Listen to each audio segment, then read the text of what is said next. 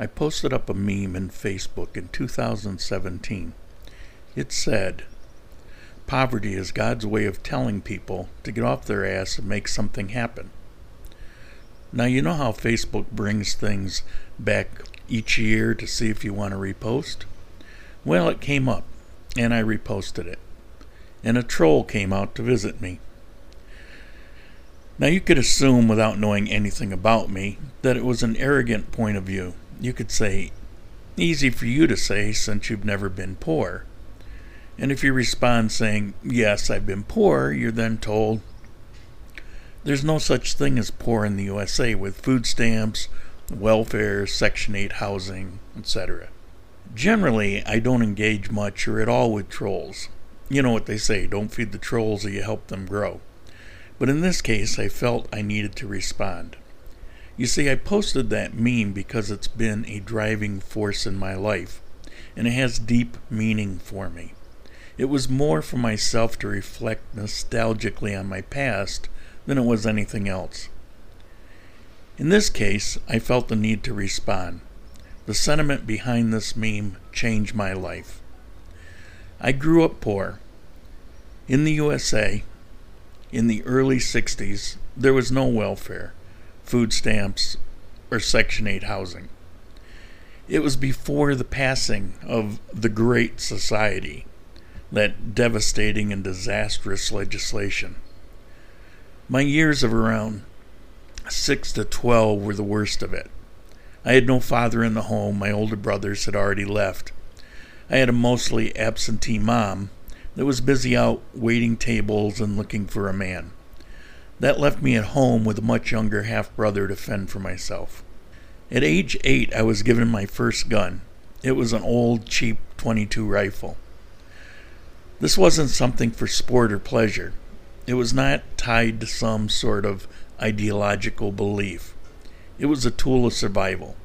You see, by that time, we'd grown so poor, we no longer had money for anything. We lived in the country of upstate New York. We had already eaten the chickens, and the crops were no longer properly cared for because I didn't know how.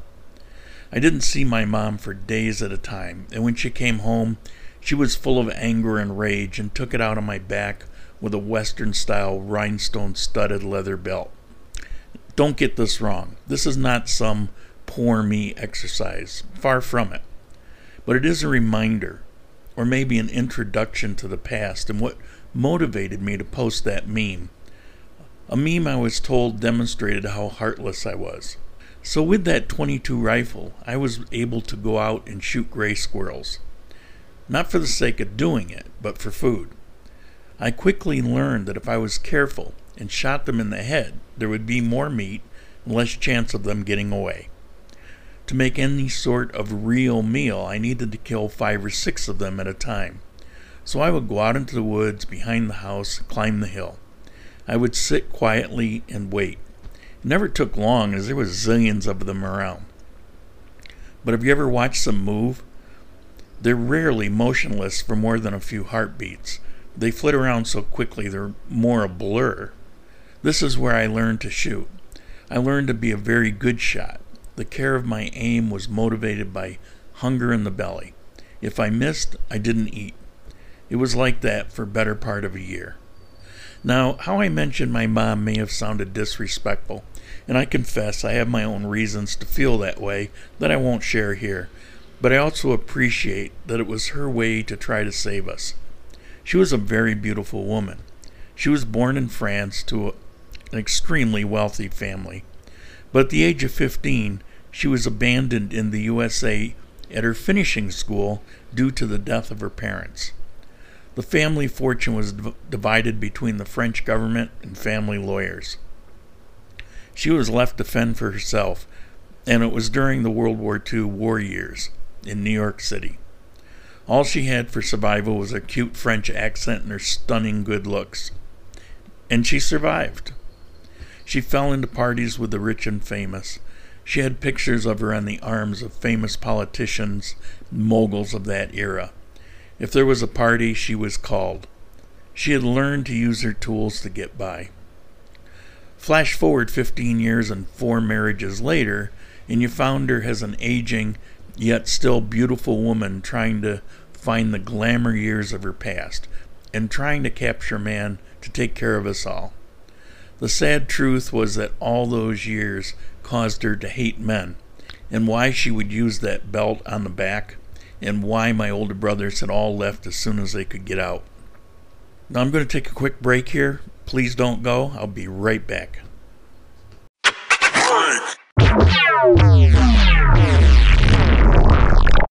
But back to that meme. We had no running water. We had outdoor wells. When I was 10, I nearly died from hepatitis due to the quality or lack of that water. In fact, we all ended up in the hospital. I had a particularly bad time of it, and I had lapsed into a coma for about a week. Of course, I did recover, and the rest of my life I can never donate blood. We had no heat. Living in upstate New York, it gets very cold in the winter, sometimes 10 to 20 below zero. We had closed down the entire house, a leftover from the last marriage, and lived in one room. In the middle of that room was an old pot-bellied stove. That required wood. The good news is we lived in the heart of the woods. The bad news is an 8-year-old had to go out and find wood. I had no chainsaw, no splitting maul, no axe. I did have an old dull hatchet. Most of the time I would go out and find dead wood and drag it back. The work to get it small enough to fit into the stove was another thing. No one was around to show me how to do those things. Shooting a rifle, getting wood, getting water. This was all self-taught, driven out of desperation, driven by the need to eat and be warm. On my 10th birthday, I was given a 20-gauge shotgun. It was a very happy day for me, as now I could hunt other things, such as pheasant. In those days, there was a ton of them around. How do we afford such an extravagant gift? I mean, Mossbergs didn't come cheap. Well, actually they did, but I didn't know that. My mom had landed a cowboy, a pistol-wearing, sunbeam sports car driving, rodeo-riding cowboy. He had a job unloading huge blocks of ice at a train yard overnight.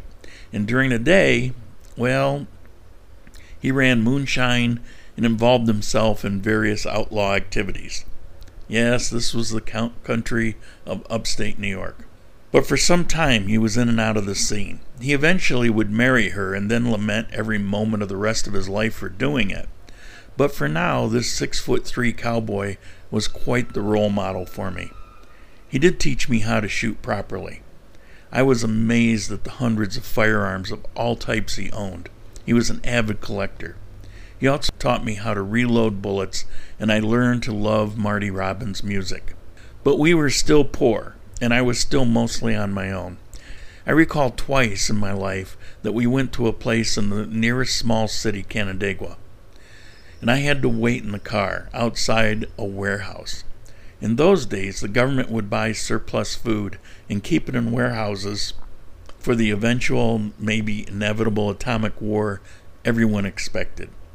After some time, it seemed like a lifetime, my mom came out carrying boxes. She was struggling under the weight.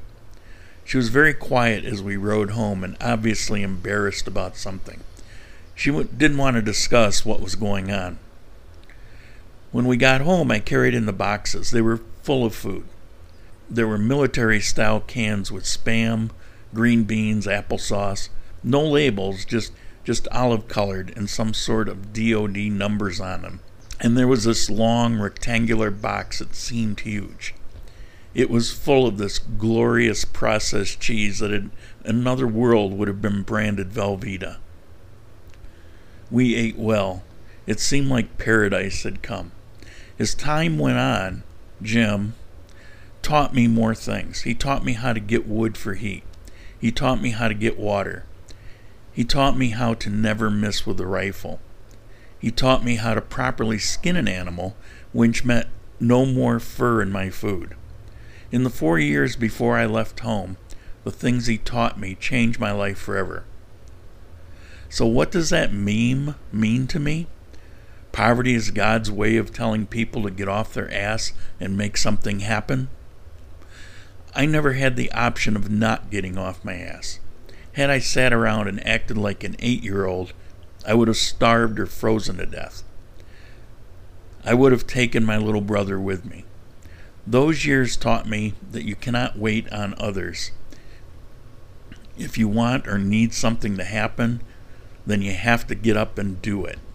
I carried that lesson through the rest of my life. Coming out the other end with 2 college degrees, successful business life. I'd been wealthy twice in my life. The last time I lost everything on hospital bills, but through the good and bad, I never worried. I knew that whatever happened was in my hands. All I had to do was get up off my ass and make something happen.